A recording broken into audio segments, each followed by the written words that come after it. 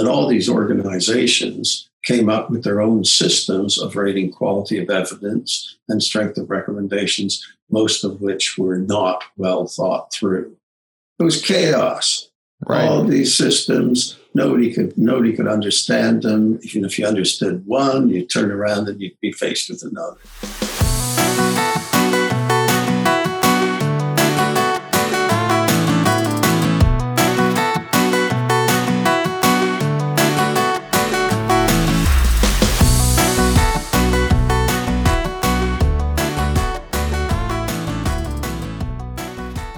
Hey, Brad. Hey, Matt. Good to see you on a Saturday afternoon. Yeah. Good to see you. This is fun because we're going to hear from Gordon Guyatt again today. Part two of the interview, Electric Boogaloo, as it were. Part two. Yeah. So more about evidence-based medicine. When I first heard the interview, I was really undervaluing the importance of evidence-based medicine. But is it right that there's this article in the British Medical Journal that came out ranking it? Yeah. So British Medical Journal is obviously quite prestigious. One of the top general medicine journals in the world. I think it was in 2007, they surveyed their readers, and over 11,000 people responded. And they basically had an opportunity to vote on the top medical discoveries in the last 150 years. And evidence-based medicine made the top 10. In fact, it was ranked as number 7. It came in ahead of the computer and diagnostic imaging.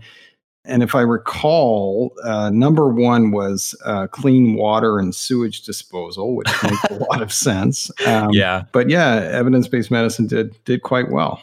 Wow, that's really incredible. I sort of was thinking, it was a really important event in just sort of research or statistics or medical research, but not, sounds like in medicine in general, it was a big game changer. Yeah, I think up until EBM, evidence-based medicine, became kind of a part of practice for many physicians. It was a lot of decision-making for patients was probably based on just clinical experience. I've seen 3 patients like you, and this intervention seemed to work in 2. So I suggest that you take the same intervention.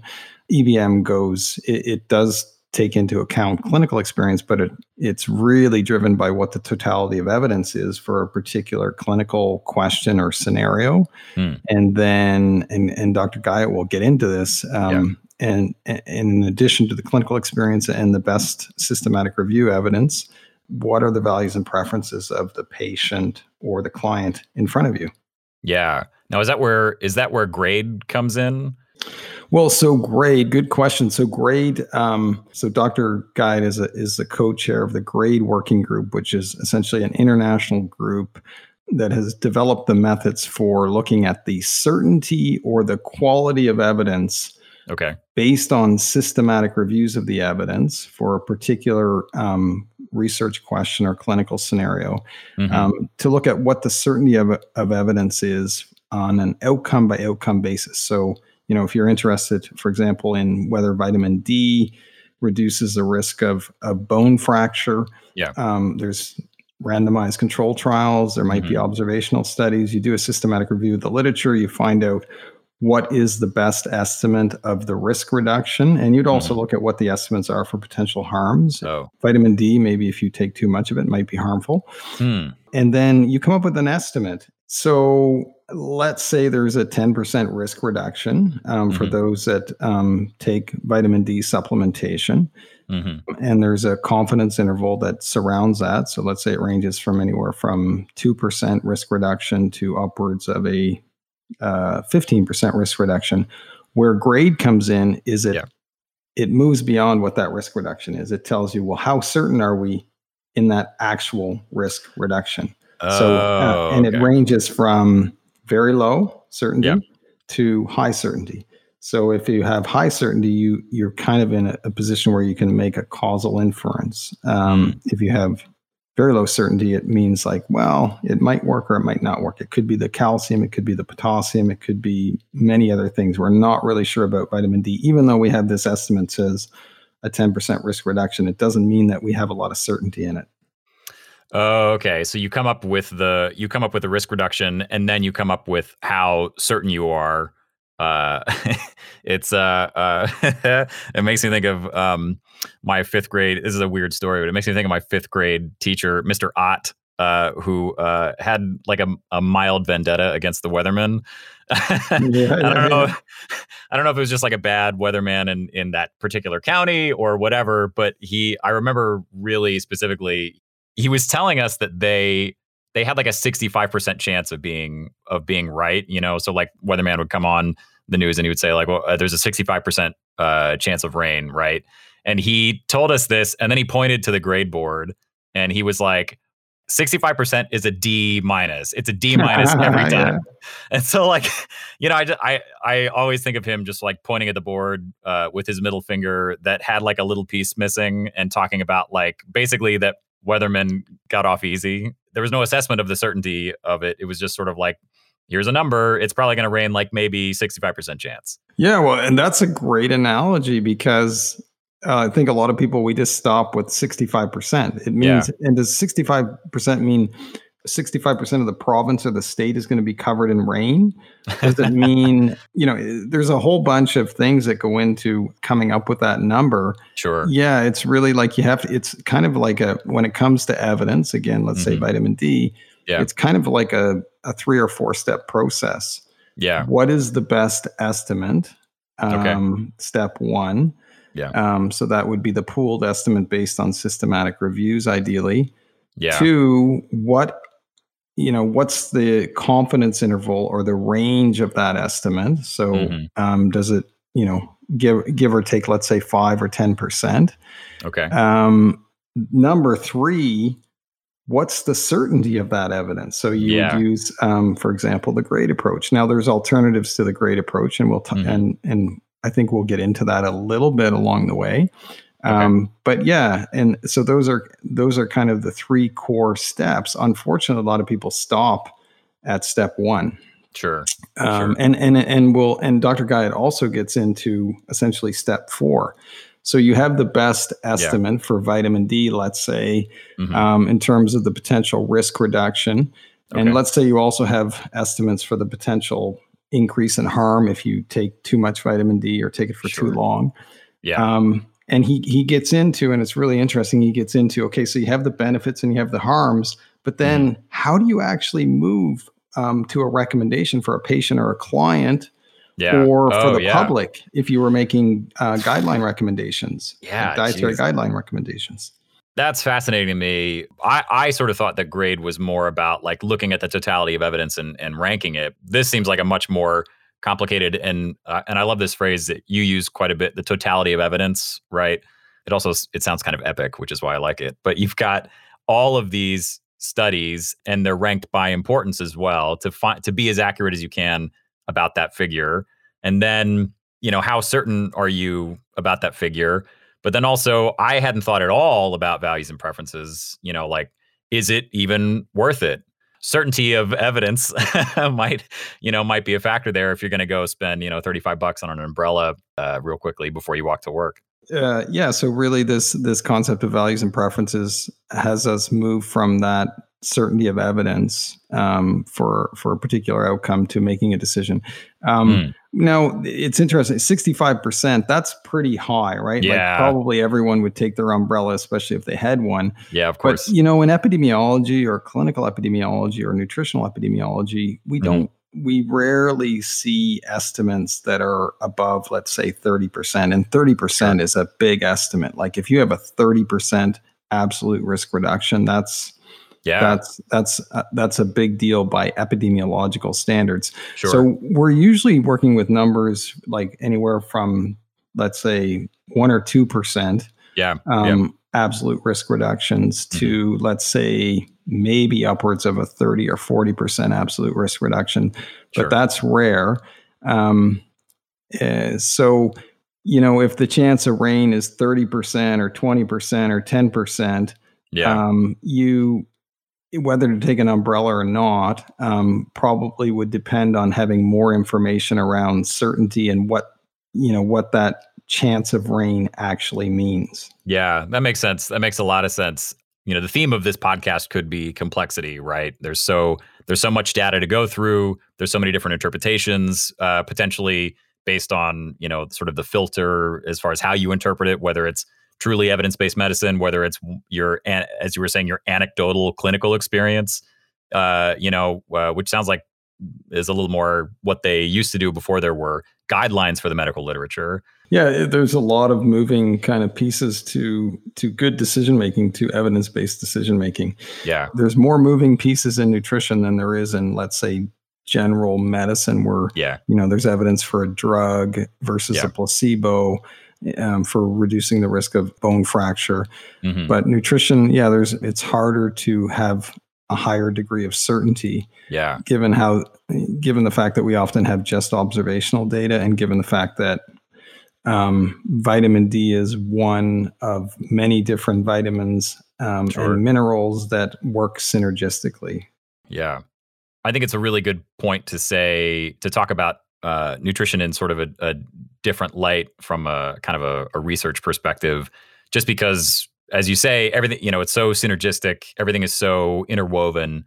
And I think, to me, that means all the more attention should be spent on the totality of evidence and the quality of evidence. Yeah, and this episode, Matt, it's so just to reiterate, so we'll get more history on evidence-based medicine, like what it is and how it kind of came to be, which is kind of fun. Yeah. He's going to talk about, Dr. Guyot's going to talk about the history of guidelines and, how it used to be. They used to be basically just typically a bunch of older, probably white men sitting around a table, coming up with what they thought was best for their patients, and then writing those recommendations under the auspice of some organization. And he talks a bit about the evolution of making guideline recommendations, and then the evolution of GRADE, how, it kind of started with this idea of critical appraisal, then moved to kind of evidence-based medicine, and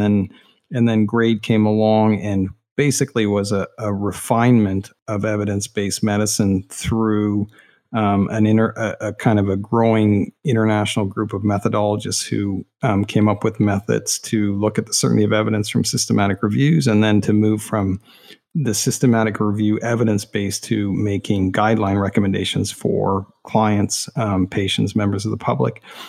And where values and preferences come in making those recommendations. So that's kind of what Dr. Guyot talks about. Yeah, he's such an interesting guy to listen to. And of course, it's a really interesting topic. I'm really glad that we could have this content on the podcast. And we hope that you guys enjoy this, the second part of the interview from Dr. Guyot. 30 to 40 years ago now, people started to produce guidelines. And so for our audience, guidelines are based on ideally the best systematic reviews of the questions, of the PICO questions of interest.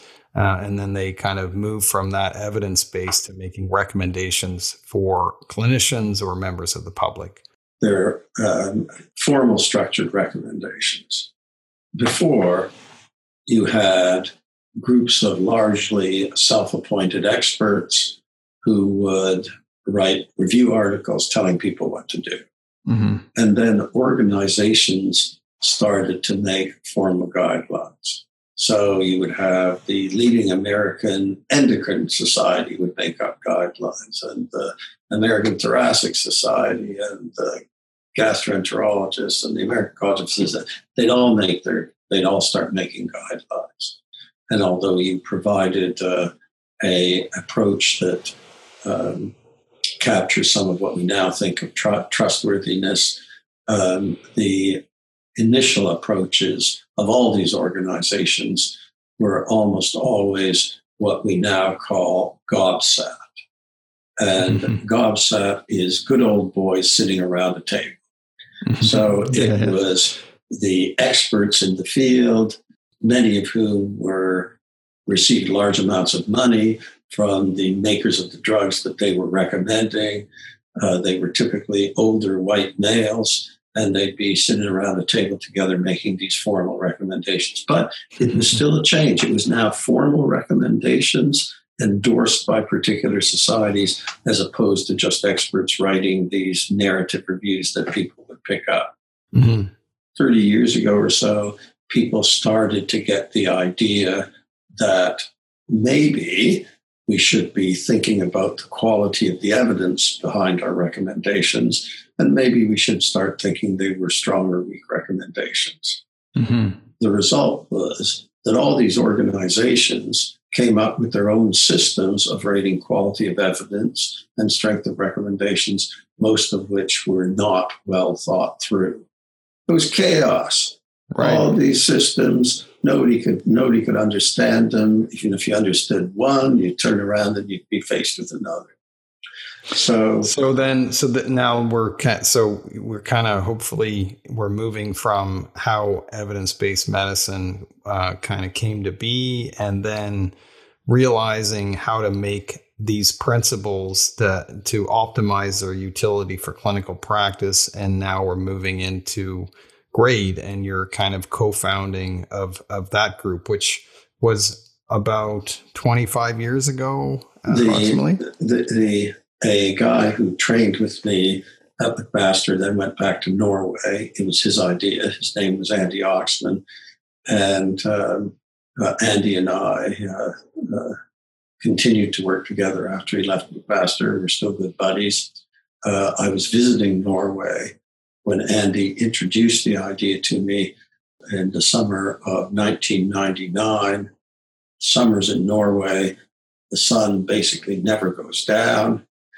And so that puts you in a frame of mind where you are liable to sit and discuss or argue for most of the night with a cherished colleague, which Andy and I did, about this notion of how could we optimally rate quality of evidence and go from evidence to recommendations. That was the genesis. The group that ultimately became GRADE first met in the year 2000, and in 2004 published in the BMJ the first publication laying out the GRADE system. So 2004, right? And so Dr. Schoenemann was also and is a prime mover in GRADE. Yes. We involved a number of people from the beginning, including Holger, but he decided his passion was in systematic review methodology, and particularly guideline methodology. And so he very much took to GRADE, and GRADE has been the center of his career. Subsequently, Andy was the first chair of what became the GRADE Working Group. The term GRADE was an idea that Holger came up with to give us a name. In 2008, Holger and Andy decided he didn't want to chair the group anymore, and Holger and I took over as co-chairs of the group. What GRADE decided when we started meeting in 2000 and met probably 3 times a year till 2004 when we first published the paper, and went through probably literally hundreds of examples. One of the big contributions is we identified that risk of bias wasn't the only problem that could make evidence less trustworthy. And we decided that inconsistent results, some studies show effects, some studies don't, you can't tell why. Even if they were all low risk of bias studies, you had a problem with inconsistency. And we decided that if the sample sizes of the available studies were all small and you had wide confidence intervals, imprecision was a problem. And we decided that if there's a patient before you, so for instance, in my practice as an internist, I have lots of folks over 90. In the randomized trials that might guide my practice, there were very few enrollees over 90. And the question arises whether the results in younger patients can be applied to older patients. And so we have issues of what Grade has called indirectness of the evidence, and finally publication bias. So the bottom line is one of the big contributions in Grade was to identify these categories of limitations in evidence where, yes, the focus at the beginning with Dave Sackett was risk of bias.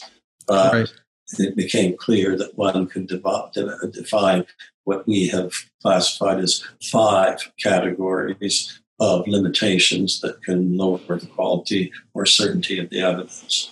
And a very important distinction to make in moving from risk of bias to the trustworthy of evidence or the quality of evidence is quality of evidence is about the body of literature for a particular research question. So based on systematic reviews, we need to look at risk of bias among studies, indirectness among studies, imprecision among studies, publication bias. Well, imprecision about the pooled estimates of all the studies, not about the individual studies, inconsistency across the studies. So you're absolutely right. It's based on a body of evidence and ideally a systematic review and, if appropriate, as it often is, a meta-analysis that allows the most sophisticated evaluation of the evidence. Right. Versus when you're looking at a single study, let's say a single randomized trial or a single cohort study, you're just looking at risk of bias or the validity of that study, then saying, okay, well, what is the size of the effect, and is it applicable to my patient in front of me, for example, or to the population? Yes, but 2 things. First of all, you're not only looking at risk of bias, you're also looking at precision with respect to the individual study. You may also be looking at indirectness. If the study is about young people and your patient's over 90, there's still indirectness issues in individual studies. And you shouldn't be using the individual study anyway. One of the fundamental principles of EBM is we need systematic summaries of the best evidence. And if you pick any individual study, you may well be misguided.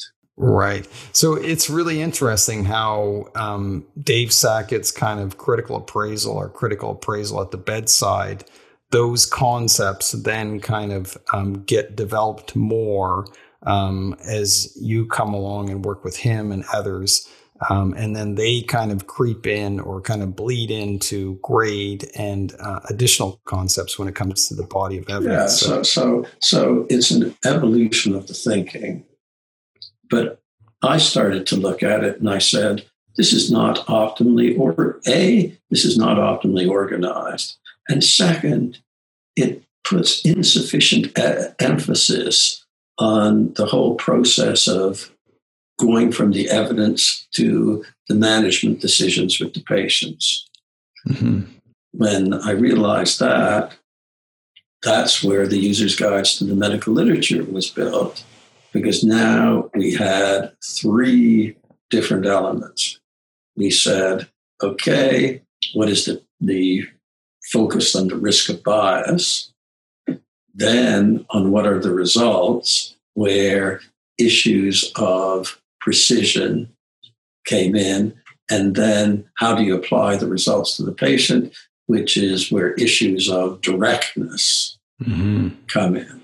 And then those 3 concepts are things that we evaluate when we use Grade. Well, then, so I think, I don't know, the first user's guides published in 1993. By 2000, when Grade is now starting to percolate, we published, as you mentioned, I think 25 papers in the user's guides by that time. But that moves the process along. We published our first user's guide about guidelines in 1995. At that time, one of the great things about doing the user's guides for me was I was the editor of the series. And when somebody wanted to do one about guidelines, I had to learn about guidelines. 1995, I didn't know about guidelines. But now we have to write a user's guide and guidelines, better learn about guidelines. Right. And it was only at that time what became fundamental to EBM. So everybody thinks of it as evidence and focus on the evidence. But as it turns out, it is equally focused on people's values and preferences. Because it was, what happened was, okay, so we're starting to teach people, okay, let's use the literature. It's not a reader's guide anymore. It's a user's guide.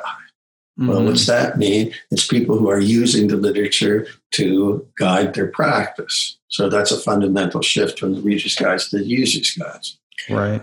And so now we start doing this.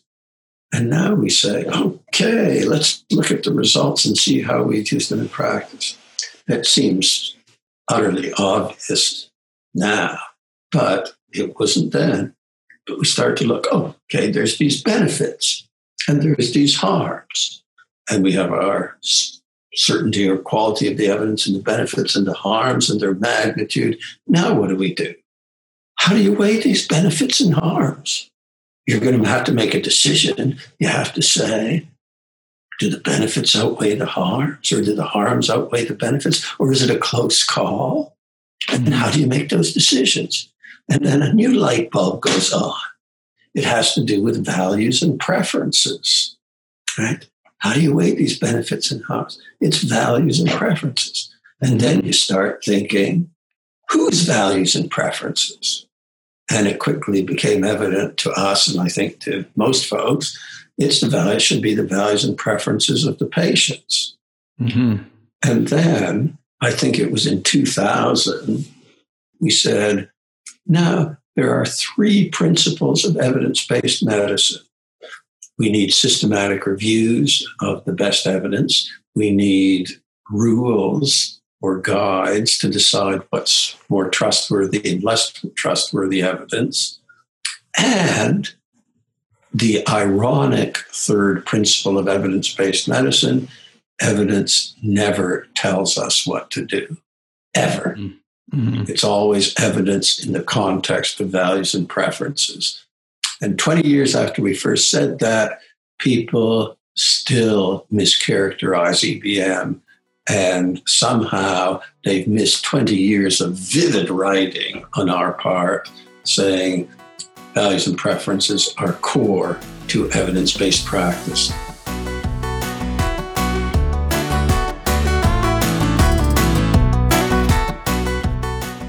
Thanks for listening. If you'd like to hear more episodes of Methodology Matters, a podcast on evidence-based nutrition, please head over to methodologymatters.podbean.com.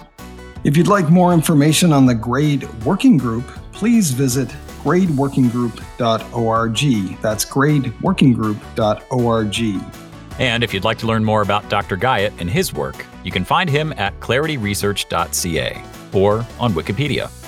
Thanks for tuning in. We'll see you on the next episode of Methodology Matters.